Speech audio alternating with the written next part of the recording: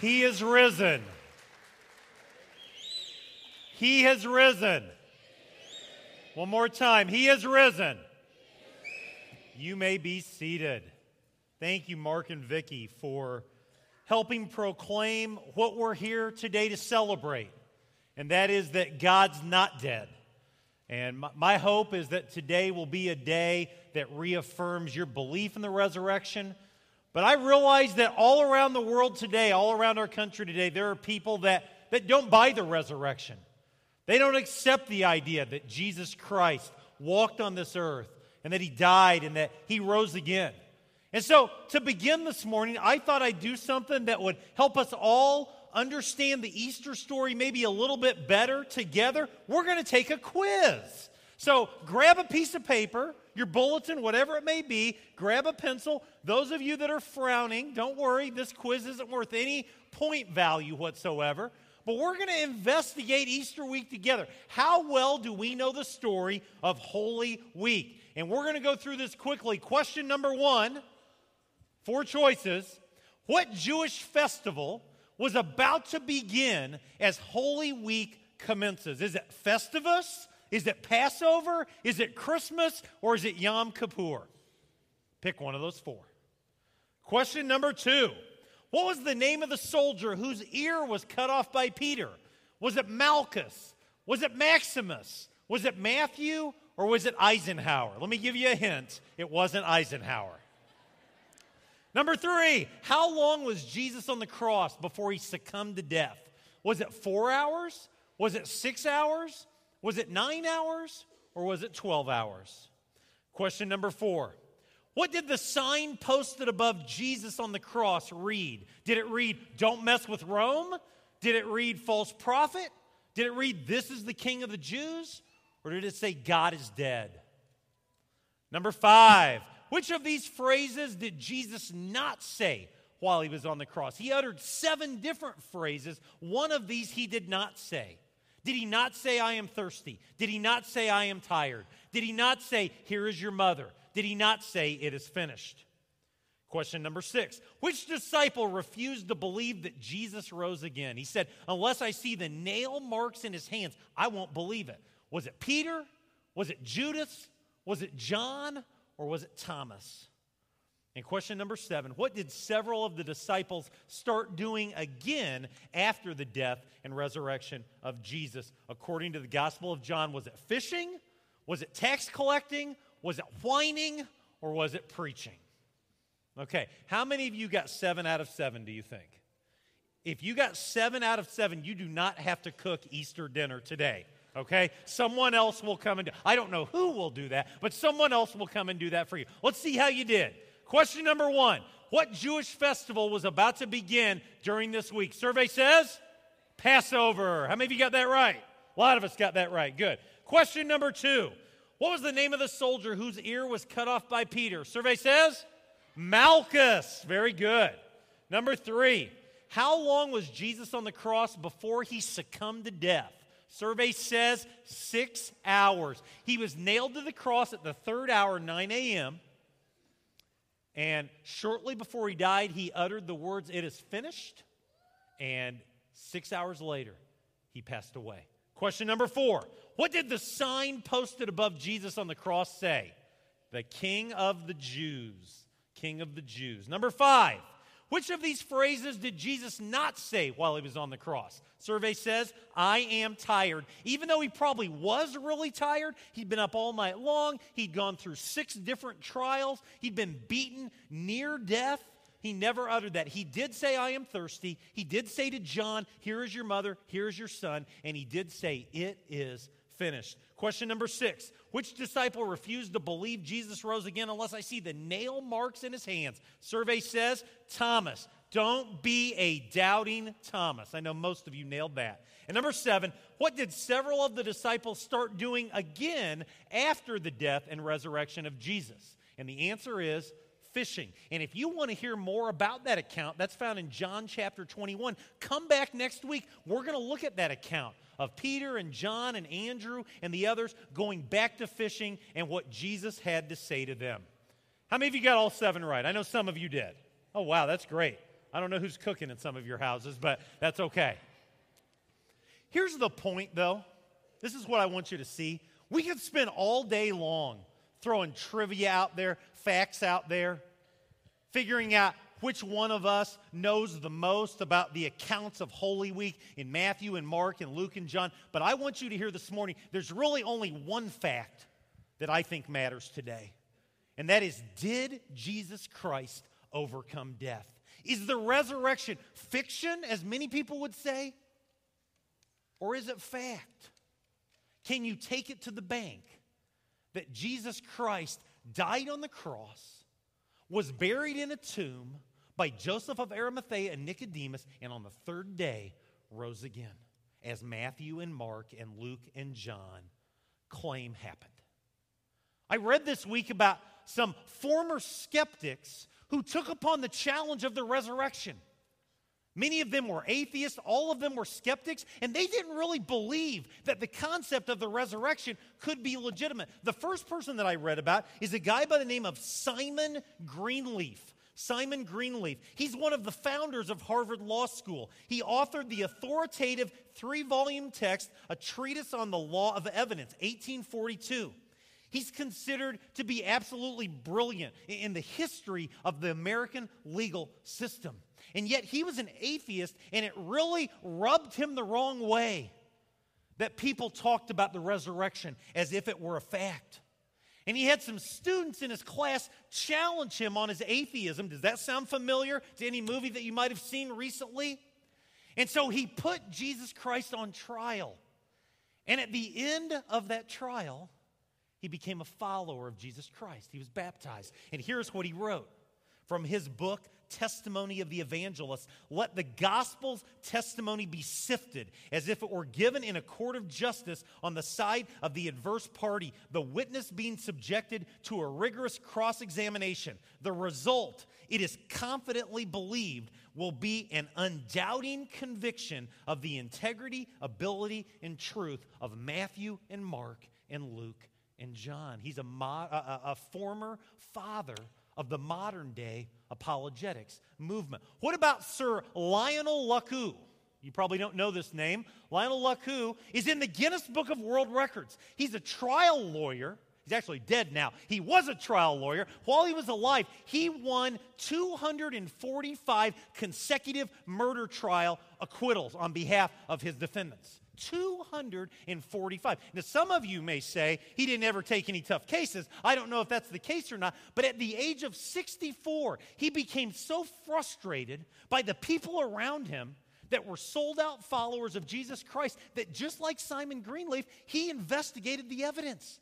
He rolled up his sleeves and he got busy, and here is what he wrote at the end of his study. He said, I humbly add that I've spent more than 42 years as a defense trial lawyer, appearing in many parts of the world, and am still in active practice. I've been fortunate to secure a number of successes in jury trials, and I say unequivocally, the evidence for the resurrection of Jesus Christ is so overwhelming that it compels acceptance by proof, which leaves absolutely no room for doubt.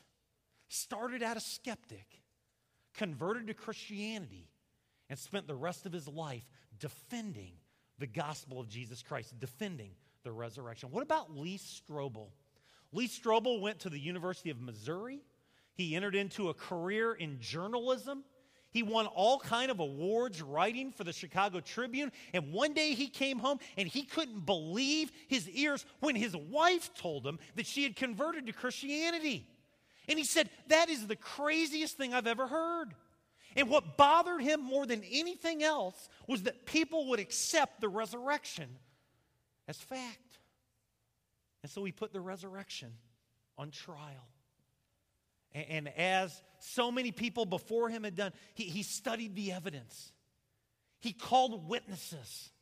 He did everything he could to disprove the resurrection, to disprove the claims of Matthew and of Mark and of Luke and of John. And when the trial was over, he became a follower of Jesus Christ. And he wrote what I think is one of the greatest works of apologetics in the modern day, The Case for Christ. It's in our library. You should check it out. You should read it. His comment and challenge to anyone that is a skeptic is this. In the end, he says, judge the evidence for yourself, acting as the lone juror in the case for Jesus Christ. See, it's nothing new to doubt the claims of the resurrection. It's nothing new to doubt the claims of Scripture. And more than ever before, people are rising up in our country and are proclaiming that God is dead, or that God never existed, or that God is not relevant. But friends, we gather here this morning to proclaim that Jesus Christ is risen, and that all the answers to all the questions in the world can be answered through the name of Jesus. In John chapter 20, it is the chapter the Gospel of John dedicates to the account of the resurrection. We read about what took place early on that first day of the week. It says, early on the first day of the week, while it was still dark, Mary Magdalene went to the tomb and saw that the stone had been removed from the entrance. So she came running to Simon Peter and the other disciple, the one Jesus loved, John, and said, they've taken the Lord out of the tomb. We don't know where they have put him. Do you realize that the disciples and Mary Magdalene and so many others that followed after Jesus, many for as long as 3 years, had lived with Jesus, and they'd heard him say things like, I must die, and on the third day I will rise again. And then Holy Week came, and after the parade of what we call Palm Sunday, accusations began to fly. And trials began to commence. And beatings took place. And he was murdered. He was crucified. He was executed on that Friday. And he was buried in a tomb. And on the first day of the week, Mary Magdalene arrives at the tomb, and the tomb is empty. You think she might say, wow, Jesus knew what he was talking about. But Mary Magdalene and the disciples and Thomas, they all doubted. They all struggled to believe that the resurrection could actually be true. And it's a personal encounter, Jesus with Mary, Jesus with the disciples, Jesus with Thomas, that changes everything. When Mary Magdalene finally sees Jesus and realizes that he's not the gardener, she cries out with the word teacher, Rabboni.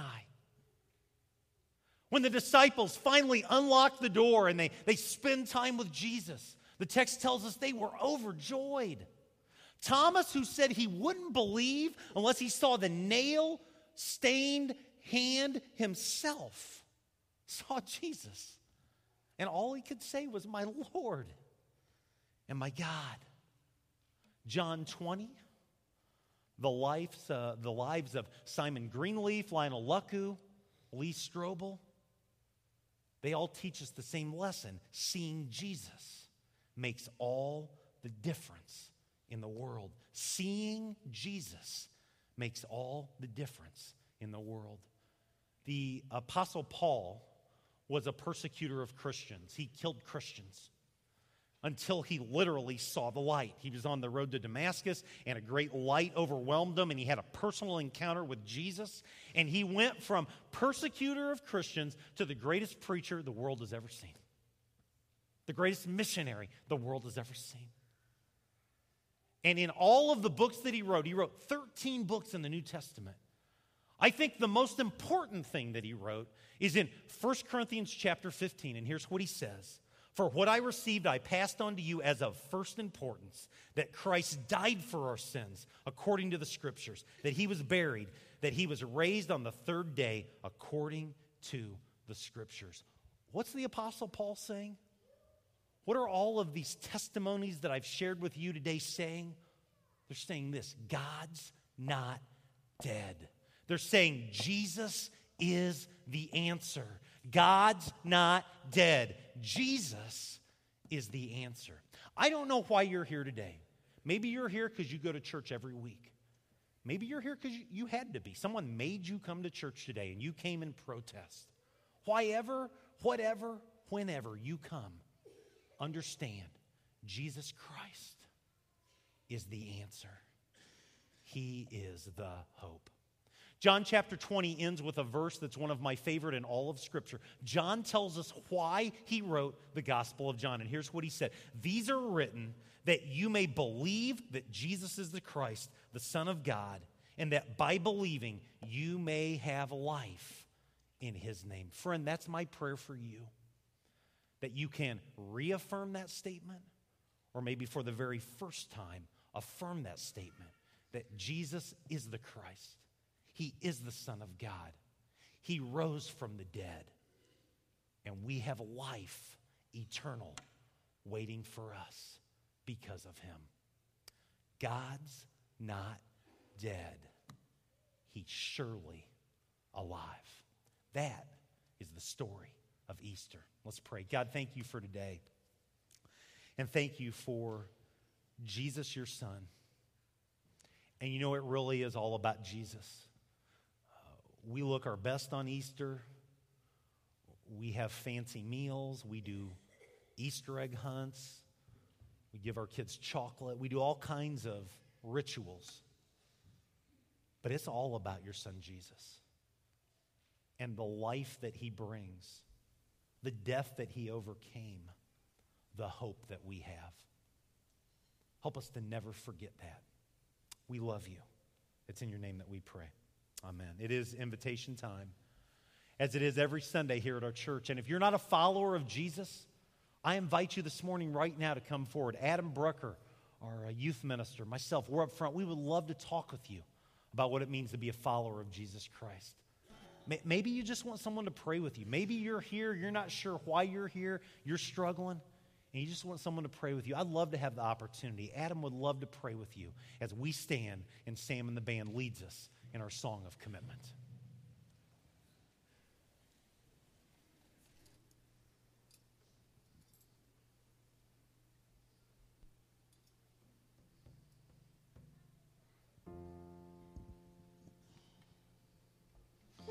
For you were buried with Christ when you were baptized, and with him you were raised to new life because you trusted the mighty power of God who raised Christ from the dead. You were dead because of your sins and because your sinful nature was not yet cut away. Then God made you alive with Christ, for he forgave all our sins. He canceled the record of the charges against us and took it away by nailing it to the cross. In this way, he disarmed the spiritual rulers and authorities. He shamed them publicly by his victory over them on the cross.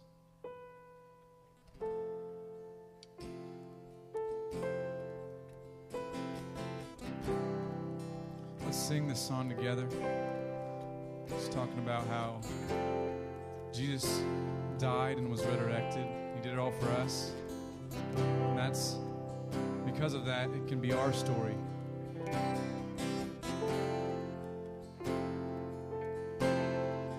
Blessed assurance, Jesus is mine. And oh, what a foretaste of glory divine, heir of salvation, purchase of God, born of his Spirit, washed in his blood.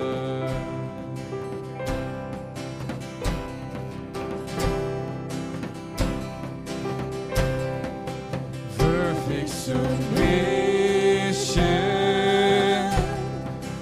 all is at rest.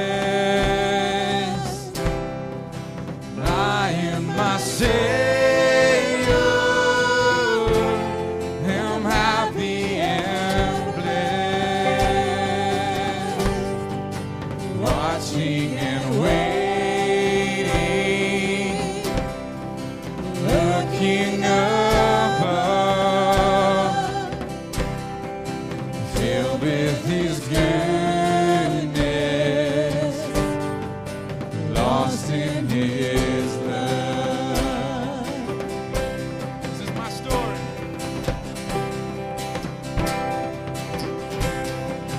This is my story.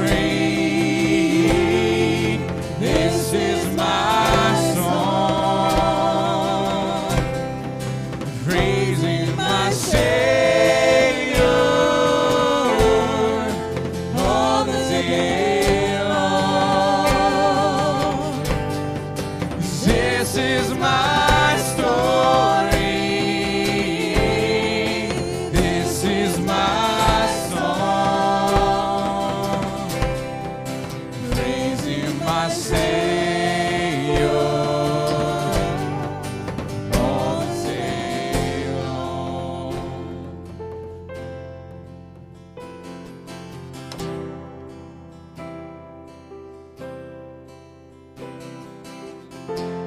this out together. Oh, what a Savior. Wonderful Jesus.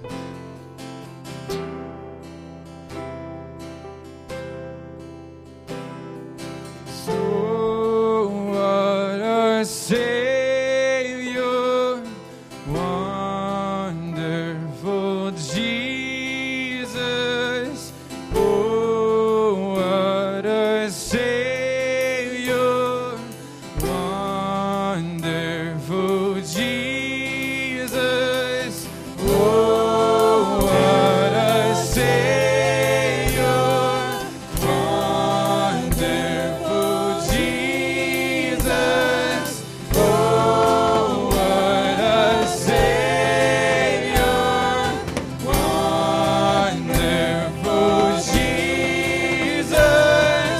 Death could not hold you. You are victorious. Praise to the risen King. Death could not hold you. You are victorious. Praise to the risen King.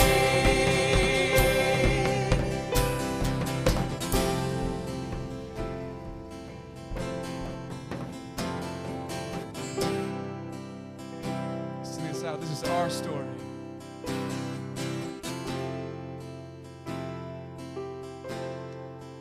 This is our story. This is our song. Praising our Savior all the day long. This is our story. This is our song. Praising our Savior all the day long. Oh, what a Savior. Oh, what a Savior, wonderful Jesus. Oh, what a Savior, wonderful Jesus. Death could not hold you. You are victorious. Praise to the risen King. Death could not hold you. You are victorious. Praise to the risen King. Just your voices. Death could not hold you. You are victorious. Praise to the risen King.